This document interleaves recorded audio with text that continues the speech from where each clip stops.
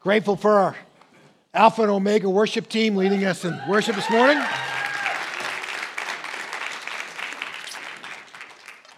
I'm also grateful for Scott and George, who got here this morning at 3:30 to start plowing us out.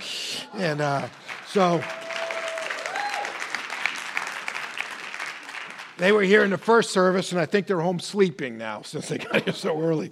They did a great job and had it all ready by 7 o'clock so we could get some salt and sand down and get things going along as we go. So, hey, just a brief word, an encouragement, if you will, before we get into the message this morning. Most of you are aware of the fact that back in the middle of 2019, in the summer of 2019, we made a decision as a church to switch over to a national form of background checks instead of just the state Massachusetts checks. And we need to get a lot more of those done, okay? It takes 125 people a week to make Hope Chapel happen. And the reason why I'm kind of prompting again for those of you who maybe got a link and just never bothered to fill it out and said, hey, I did it before, whatever. I mean, we have an event like YEC coming up, right? When we're trying to get 80 teenagers out to Sturbridge. You cannot be a driver if you've not been quarried. And so unless we have to send the shuttle going 4 or 5 times to get people out, the van back and forth to get kids out there, you cannot be a sponsor in a room if you've not been quarried. You can't be an on-the-spot volunteer in Kids Connect on a Sunday morning. Say, hey, we're short of teachers. Anybody want to help? Unless you've been quarried. And we do that not because we're suspicious of your background, not because we're not ready to grant grace or overcome judgmentalism. We just need to do the right things, and it's the day and age in which we live. And so if you got one of those before and you haven't filled it out, if you can find that email, that's great. If not, you can just write on the connection card on the handout today, say, send me a Corey check. And if you are willing to have that done so you can kind of be that available backup all the time, just write Corey check on it. We'll send you a link. We can do as many as we need through the service that we have, and it'd be really great to get those done. Because, I haven't ever come across anybody who said, we don't really need to be doing these, right? Everybody said, yeah, we need to know what we're dealing with so we can protect and be gracious to all that's involved. And so if you haven't gotten one of those, just take a moment and fill that out or ask to have it done. It'd be great to have you on the team to be able to serve. Hey, let me just pray for just a minute and maybe use my prayer to change our tone just a little bit as we jumped into our message today. God, thank you that you are a gracious God. And I pray through the passages that we read here in Hebrews chapter 9 in just a moment, we would truly see how great you are from the things that you've done, and from the impact that your activity can have in our lives.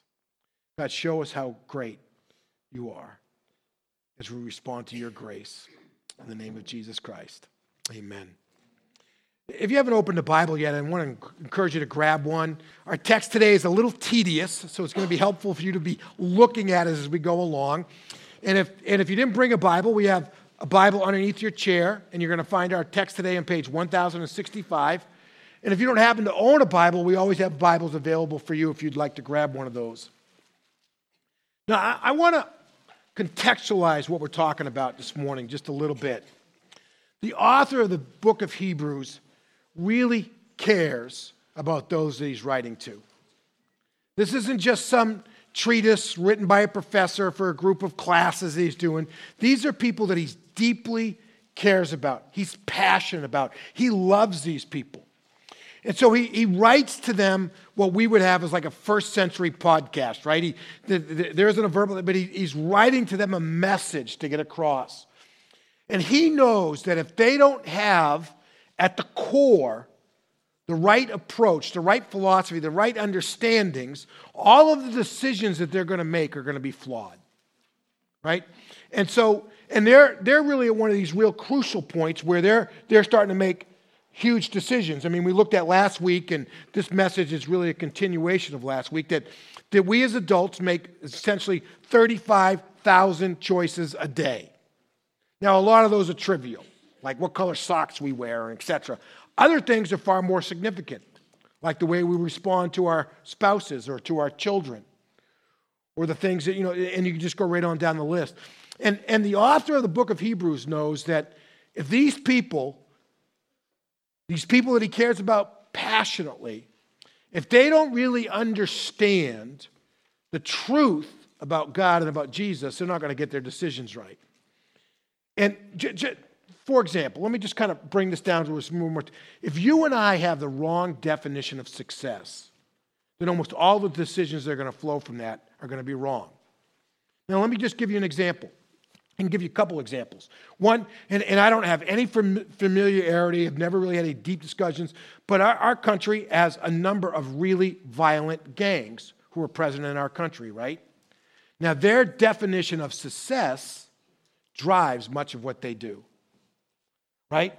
You know, their understanding of what it means to show respect drives many of the actions that they have, right? And so there's this philosophy or this decision, this sense of their definition of success or of happiness or being right and wrong, and it drives all the decisions that they make that flows from that. And we look at it and say, I don't get it, because that's not our definition of success or happiness.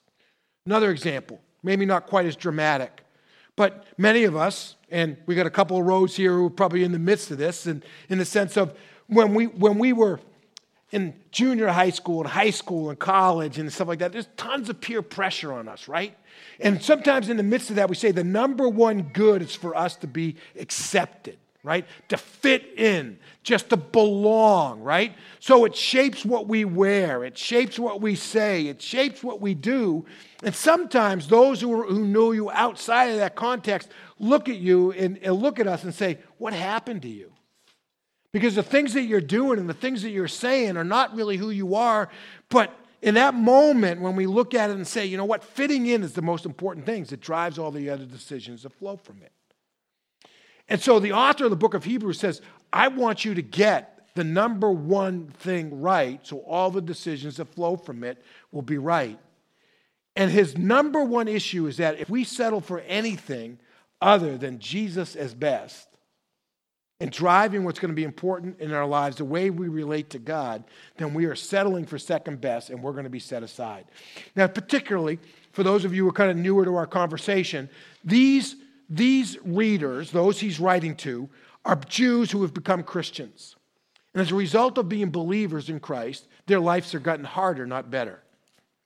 So a lot of them are saying, you know what, let's just go back to our old understanding of what it meant to do life before God. Let's kind of give up the Jesus piece and let's go back to the temple. Let's go back to those offerings, and we'll just fit in with all the people that we used to fit into. And he's been making a case over and over and over again to say to do that is to act foolishly, to turn back to an old way of life rather than the life that God has given us in Jesus Christ is to act foolishly. So over and over again, he's been laying out this argument. You know what? You may want to go back to the glory days of Elisha and Elijah and the Isaiah and Jeremiah and Ezekiel and Daniel. You know what? Jesus is better than the prophets. Right? If they were good enough, Jesus wouldn't have had to come.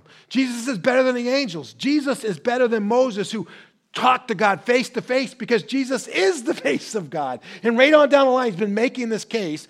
But now he gets to a place here in chapter 9 where he's trying to draw all of his argument together and to lay out this compare and contrast for us. And what we looked at last week was he said, there was this temptation on their part. Life's hard. They're getting ostracized by their families. Their livelihood is being destroyed. Things are hard. They don't fit in. They don't fit in the Gentile world. They feel like they're all alone. It's like, we got to do something, right? And it's like, well, look at the glory of worshiping in the temple. Think about the tabernacle that led to the existence of the temple. And the temple is just this glorious thing. I mean, Herod's temple, which existed in the days of Jesus, was one of the greatest architectural achievements in the ancient world. It was incredible, just absolutely incredible. You know, and their definition would be like us going out and looking like at the Grand Canyon, right? It's just breathtaking. And when they looked at it, wow, you know, and they're tempted to go back to that, right? And he's saying, you know, the temple is incredible, right? And Just like the original tabernacle, there's an outer court. You know, the original tabernacle was 75 feet by 150 feet, a courtyard created by these curtains.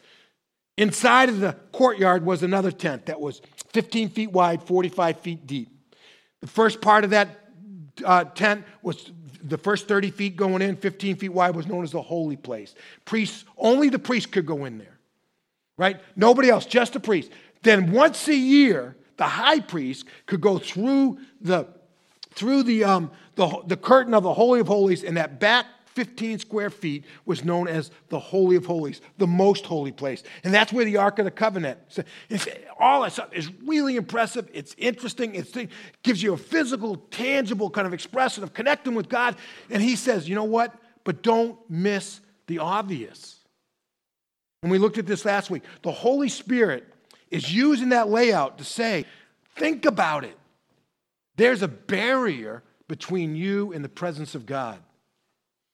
Right? The whole tabernacle is set up to communicate to you. The temple is set up to communicate to you. All of these offerings that you're doing in the blood of goats and bulls and this and that, all of that is designed to communicate to you that there's still a barrier between you and God. And that's called sin. And so the whole thing is laid out to communicate to us that God is holy, sin is always a big deal, and our human effort is never going to fix the problem completely. Because it's not about behavior modification, it's about identity transformation. So it's in that context that we want to pick up with our text today. And I really do want to invite you to read along with me. Again, our passage is a little tedious. I think you'll find it helpful if you read along. And then I'm going to try to make it really tangible for us, right? So we can get our hands on it. We're going to start with verse 11 of chapter 9. We looked at verses 1 through 10 last week. And our time restraints, I don't have a lot of chance to go back and redo all that, so we're going to just start fresh in verse 11 of chapter 9 today. So this is a page, I think, 1065, 66 in your Bibles underneath your chairs. And notice the first word, but. But. And what he's trying to say, the situation's changed. Right? He just got done earlier on saying that all the stuff that we do in the temple can't really give us a clean conscience. We walk out realizing that we still have guilt before God. It doesn't make us to a place where we can stand in the presence of God and feel guiltless, right? But Christ has appeared as a high priest of the good things that have come in the greater and more perfect tabernacle, not made with hands. In other words, not like the temple, not like the one that Moses built, but that is not of this creation. He entered the most holy place once for all. This is in the tabernacle in heaven, if you will. Not by the blood of goats and calves, but by his own blood, having obtained eternal redemption. For if the blood of goats and bulls and the ashes of young cows, sprinkling those who are defiled, sanctify for the purification of the flesh, how much more will the blood of Christ, who through the eternal Spirit offered himself without blemish to God, cleanse our consciousness from good works so that we can serve the living God. And part of his what he's trying to say here is like, hey, listen, if you, all these offerings that were made from bloods and goats, right? And listen, these things were important to them. I mean, their livelihood relied on blood, on goats and bulls. Right, they used them to plow fields, they produced milk, they did all kinds of other stuff. So it's like saying, you know what? It's like us just driving our car off of a cliff as a gift to God, right? I mean, it's costly to them. It says all that does is buy an external cleaning. But Christ can change the inside. He can change the heart. He can change our sense of conscience, the way we feel, how we see ourselves, who we are.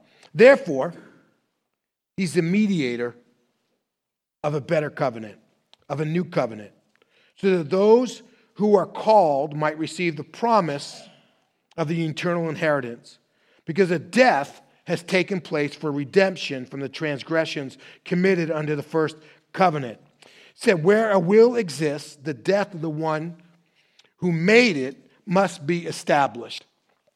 And so what he's doing here again, just trying to create some understanding, because this is not the language that we use very often, because we don't live in a blood sacrifice relationship with God anymore on a daily basis like they did. What he's really saying there is that up until the time that somebody dies, they can change their will. Right now, everything that I have, if I die first, everything goes to Christina. But 2 hours before I die, if I change that, then that gets changed. But once I'm dead, a minute after I'm dead, a second after I'm dead, can never be changed. Right? So he's saying here, so what he's saying is, even in the old covenant, we're going to read this in a minute, when they solidified it with Moses, they killed things that were important to people, their blood, their goats and bulls, to finalize the fact that this was a will that could no longer be changed. And it was an agreement, covenant that could not be changed. That's the death of Christ, did the same thing with God's plan for his life in redeeming us. Verse 17, for a will is valid only when people die. It's never in effect while the one who made it is alive. This is why, even when the first covenant was inaugurated with blood, for when every command had been proclaimed by Moses to all the people according to the law, in other words, he had read the whole will out to them, he took the blood of calves and of goats, along with water, scarlet wool, and hyssop, and sprinkled the scroll itself and all the people, saying, this is the blood of the covenant that God has ordained for you. And so it was ratified. It was finalized. The will became operative, if you will. In the same way, he sprinkled the tabernacle and all the articles of worship with blood. According to the law, almost everything is purified with blood. And without the shedding of blood, there is no forgiveness. Just a few more verses, and then we'll try to unpack it a little bit for us today. Therefore, it was necessary for the copies of the things in the heavens to be purified with these sacrifices. In other words, on the earthly tabernacle, which is a copy or a mirror, if you will, of the heavenly one, this is what needed to be done to purify it. But the heavenly things themselves to be purified with a better sacrifice than these. For Christ did not enter the sanctuary made with hands, which was only a model of the true one, but into heaven itself, so that he might now appear in the presence of God for us. He didn't do this to offer himself many times, as the high priest enters a sanctuary yearly with the blood of another. Otherwise, he would have had to suffer many times. But now, many times since the foundation of the world, but now he has appeared one time at the end of the ages for the removal of sin by the sacrifice of himself. Doesn't just cover it, he removes it. And just as it is appointed for people to die once, and after this judgment, so also Christ, having been offered once to bear the sins of many, will appear a second time, not to bear sin, but to bring salvation to those who are awaiting him. All right. Tedious stuff, right? This is not what you read on a Monday morning as a pick-me-up before you go to work, right? It's like, I need a spiritual, inspirational word, right? But it's the foundation. Right? If we want to think about a lot of the truths that God's words give us as something we can use to stabilize ourselves, what they're resting on is what we're studying today. Right? If you were to take a cane to try to stabilize yourself, and you put it on the top of water that's 10 feet deep, it's not going to help much when you lean on it, right? Because it's not solid. This is what it's built on, right? So what he's trying to say to us is that, all right, listen, the tabernacle's communicating a message to us. God's holy. Sin really matters to him. And everything that we can do from our personal effort, all human effort is only going to change our behavior. It's not going to change our identity. It's not going to solve the problem. It's just going to show our remorse about it. And so he invites us to put at the best, at that place where the core that drives all of our decisions, the way we orient our compass towards north, he invites us to build our lives around the life, the promise, the identity, the gift that God is trying to give us in Jesus Christ. And there's some things that we need to understand to get to that place. Now, again, I know this isn't kind of easy, but the very first thing, listen, and and this is huge for us, but it's so hard for us to get it right. We need to understand the power, the impact, the result of the blood of Christ on the cross for our own lives. Again, that's not something we don't think about blood sacrifices anymore now, right? If we were offering bulls and goats out here, we would have the animal rights people, right, just circling the whole, because we just don't do that anymore. I understand we don't need to do that anymore, but there is tremendous power in the blood of Jesus Christ, and you and I are not going to be released into the life that God has for us until we understand that power. Now, he does a little compare and contrast here. I don't know if any of you ever had to do those kind of compare and contrast essays when you were in school, right? Read this poem, compare and contrast them. I hated those, and I was never very good at them. He does it. So let's look at the locale where these sacrifices take place, right? So one of them is in the earthly tabernacle, later the temple. That's where it's taking place. The other is taking place in heaven, right? So it's in his mind, and I'll use my imagery, it's the difference between a T-ball field in Sterling and Fenway Park, right? You're just not in the same league at all, right? This sacrifice takes place. So to hit a home run in T-ball means it went through like 10 5-year-olds' legs as it rolled out into the outfield. To hit one over the Green Monster in Boston, off of a real life, that's a whole different story. It takes place in a different place. Not even the same arena. The origin, the source of that blood is totally different. Bloods and goats and bulls.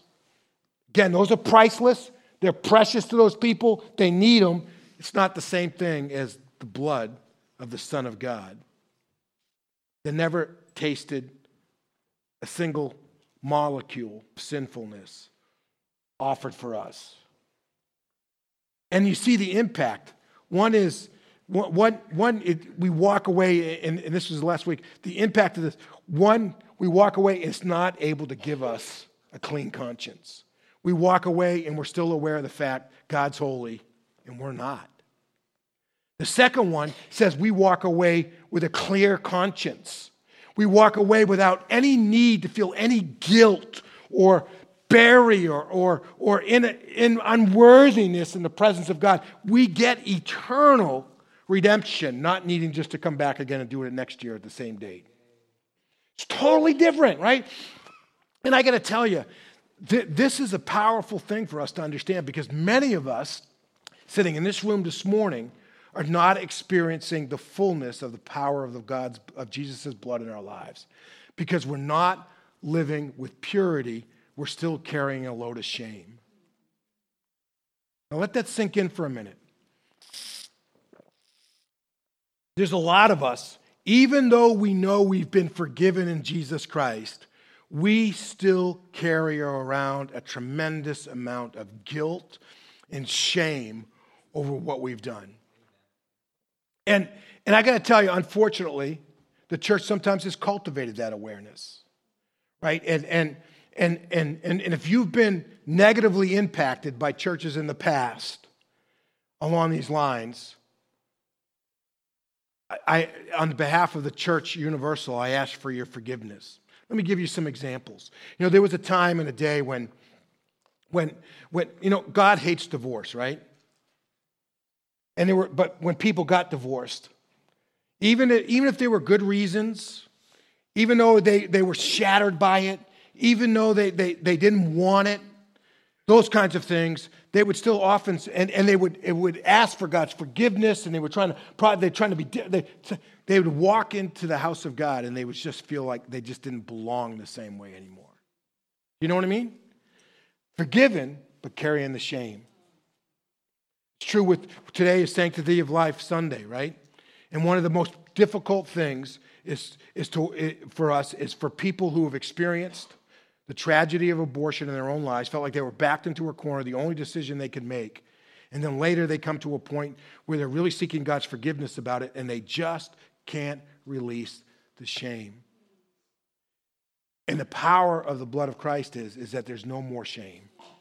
You're pure. If we confess our sins, God's faithful and just, and he cleanses and forgives us, and he cleanses it, he washes away, it's gone, right? It's not there anymore, right? And we need to release the shame and embrace the purity that God gives us in Jesus Christ. We don't have to walk away from our relationship with God with the sense of, I really don't have a clean conscience. We should be able to stand literally in the presence of God, facing him face to face, and have absolutely no sense of being unworthy to be there, because God has made us pure in Jesus Christ. And we need to understand the power of Christ's blood to do that for us if we're ever going to get to that place. And I could go into lots of story, but I'm going to set that aside there. But the flip side of that is we also have to understand that the power of Christ's blood is not designed to allow us to tolerate the presence of sin in our lives. It's actually designed to be the cure for sin in our lives. You know, if you read my column this week, you know, I think one of the things we often struggle with in our lives is that, you know, we can get to a place where we become comfortable with, we tolerate, we're no longer on guard against things in our lives. And I use the example of our children, right? At home, our kids whine, they complain, they do this and that when they're 6, 7, 8, 9 years old. They don't like anything, they're bored, they hate what you make for dinner, whatever. They go to somebody else's house, and when you get them back, they're like, your kids are so well behaved. They said that, because when they're gone, right, they're really on their guard. They are, but they're at home, they just let their guard down and it all comes out. Sometimes we do that, right? And I got to tell you, the reason why Jesus' blood purifies us from the sins, is not so that we can live with it, but it's so that we can be victorious over it. It can cure it. Let me use an example from my own journey. Perhaps some of you have been through the same journey as me, but so my family, particularly my father's side of the family, has just a long history of heart disease and high cholesterol, right? High blood pressure, high cholesterol kind of idea. Several uncles on my dad's side died in their 50s and early 60s from multiple heart attacks and et cetera. And my dad had high cholesterol all the time. It's one of those gifts that he gave to me. So I'm in my late 20s, early 30s, and I go in for my annual checkup, and they tell me I've got high cholesterol. So I'm talking to my doctor, and I said, all right, so if I got really serious about this, right, and I tried to eat the right way and do all this kind of stuff, how much am I going to be able to lower my cholesterol? He said about maybe 10%, maybe 15%. So I'm doing the math in my head. So that means I'm still going to be about 100 points over where you want me to be. And he's like, yeah. So I said, yeah, I think I'll take the medication. So at the beginning, right, you have to go back in when you start taking a statin. You have to go back in to have your liver checked, so you're not sure you're screwing something. I'm glad my memory's good enough because I got some medical people saying, yeah, that's right. If you have any aches in your muscles, you need to come in right away, all that kind of stuff. So I go back so that's 6 weeks before I go back in. I'm really being a good doobie, right? Cut down the red meat, no French fries, trying to eat more salad, all that kind of stuff, right? I go in, my cholesterol's dropped a ton, and I got no issues, right? But then because the medication's working, you kind of let your guard down a little bit, right? And so then you eat a little junkier stuff and you go in and your cholesterol's still okay. So then you eat a little bit more junky stuff and next thing you know, you're back the way you were before, but the medication's doing all the work, right? Sometimes that's the way we approach our lives spiritually, right? Jesus can forgive me. Jesus has forgiven me. So what's the big deal? That's not why Jesus has forgiven you. He's not forgiven you so that you can just go back to the way you were. He's forgiven you so that you can be released into who you're supposed to be. He didn't come just to perpetuate the problem. He came to cure it. And what we need to appreciate, what I need to appreciate is that every single time we choose to do it our way rather than God's way, we move away from the center of God's best for us. You know what I mean? If this platform right here is a place where God can share his absolute best with me, every blessing, right? Every single time I choose not to do that, I decide not to be gracious. I decide to hold on to anger. I decide not to forgive. Time I choose to be selfish or this or that. Every time I do that, I move further and further and further away from the center of what's God. There's always and Jesus has forgiven us. The power of his blood is that we can cure that problem, and we can actually dwell right here in smack dab in the middle of it. Does that make any sense? Right? But sometimes we think about it, well, I can live over here, and it's not going to be that bad, and et cetera. And what's matters is that our definition of success, what really matters eternally, is screwed up because we haven't chosen Jesus as best. Now, our time's almost up, so I got to go through these next points pretty quickly. But they all really kind of flow out of that. And the first one is this, that, once we've understand the power of what God's blood can do for us, that it removes all of our shame, all of our guilt, doesn't take away the consequences of our sin, but it removes all that so we can live pure. And the thing that you and I have to do is we have to respond to the call of God in our lives. Look at verse 15. Notice where he says, therefore, he's the mediator of a new covenant so that those who are called might receive the promise. In order for you and I to live this promised life where we're living under the power of the blood, we're reverting back to some, but we're embracing what God has as best for us, you and I have to respond to God's call in our lives. Now, we could go into a lot of theological stuff about this, but what I really want to point out to us is that this is not only something that we do kind of an overarching, once-for-all, final kind of sense, where we say yes to Jesus and we step into faith by acknowledging our need for a Savior and embracing Christ as our Savior and Lord. There's that universal kind of once-and-for-all final thing, but there's also a daily part where Jesus said, if anyone's going to come after me, right, he's going to deny himself and take up his cross daily and follow me. And for you and I to live with this promise, we not only have to embrace Christ once for all and enter into that relationship, but we have to choose every single day to walk in it. And that's very much like the journey of marriage for me, right? I chose on July 21st, 1984, to enter into a relationship with Christina, and I promised to love her and to respect and to hold her and all those kinds of things, right? And every single day I have to get up and choose to do that as I relate to her. So there's a universal sense and there's a daily sense that goes with it. You have to respond. Nobody can respond to the call of God for you. Not your parents, not your children, not your spouse, not your grandparents, none of those things. You personally have to respond to that call. Secondly, you have to live for more than the here and now. Notice what he says here in verse 14.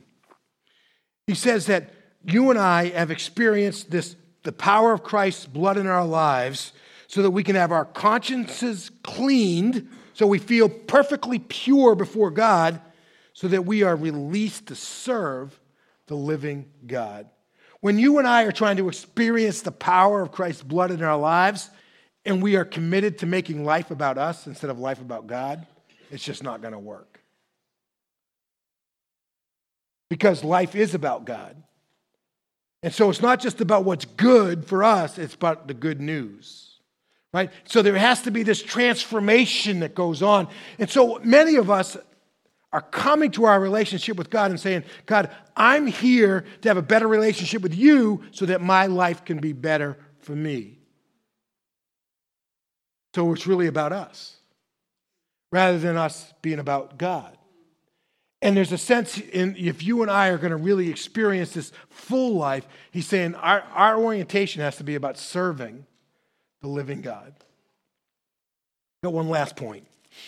And look at the very end of this. It says, so Christ, having been offered once to bear the sins, that's what happened on Calvary. He's going to come back a second time. That's the second coming. Right? Not to bear sin, but to bring salvation to those who are waiting for him. So you notice in your outlines this morning, my last phrase is, long, don't dread. And what I mean by this is, I have memories as a kid, right? There were days I couldn't wait for my dad to get home, right? He had that morning when, especially when you're real little, it's like, all right, yes, I'll play catch with you when I get home today or whatever, right? And you just couldn't wait for dad to get home. I remember days with my own children, right? I'd be walking up the steps at our home in Rockland, and the kids would be standing at the door so excited, they now, because you're home. So they're just longing for you to get home. I also remember days when my mom sent me up to my room to wait for my dad to get home. And she said, just wait until your father gets home. And the sense of anticipation was a lot different. Do you know what I mean? Because sometimes you get up there and you're looking out the window and here comes, and you figure, all right, my dad was a spanker, right? I'm not recommending that, but that's what I was growing up with, right? And being a farm boy from Missouri, when it was really bad, he would pull off the belt and across the face. So you're trying to figure out how to sneak the magazines in there where he wouldn't see them, or you're putting on 6 pairs of underwear before he got home, and all these kinds of, because you had this sense of dread, right? You had this dread, no, right? There's this invitation from God to live your life in such a way that you can long for him to come, not to dread it. And my invitation to you today, in the name of the author of the book of Hebrews, who ultimately is God, is to invite you to live your life where you're longing for the coming of Christ because you're living the promised life. Let's stand, let's pray together, and then we'll conclude our service. God, thank you. Father, it's heavy sledding. It's tedious stuff, but it's transformational stuff. It's rich stuff for us. It's important stuff for us. God, I pray that we would be a people who truly long for the life that you can give us, and then we long for the eternal life that you're going to give us. For I prayed in Jesus' name, amen.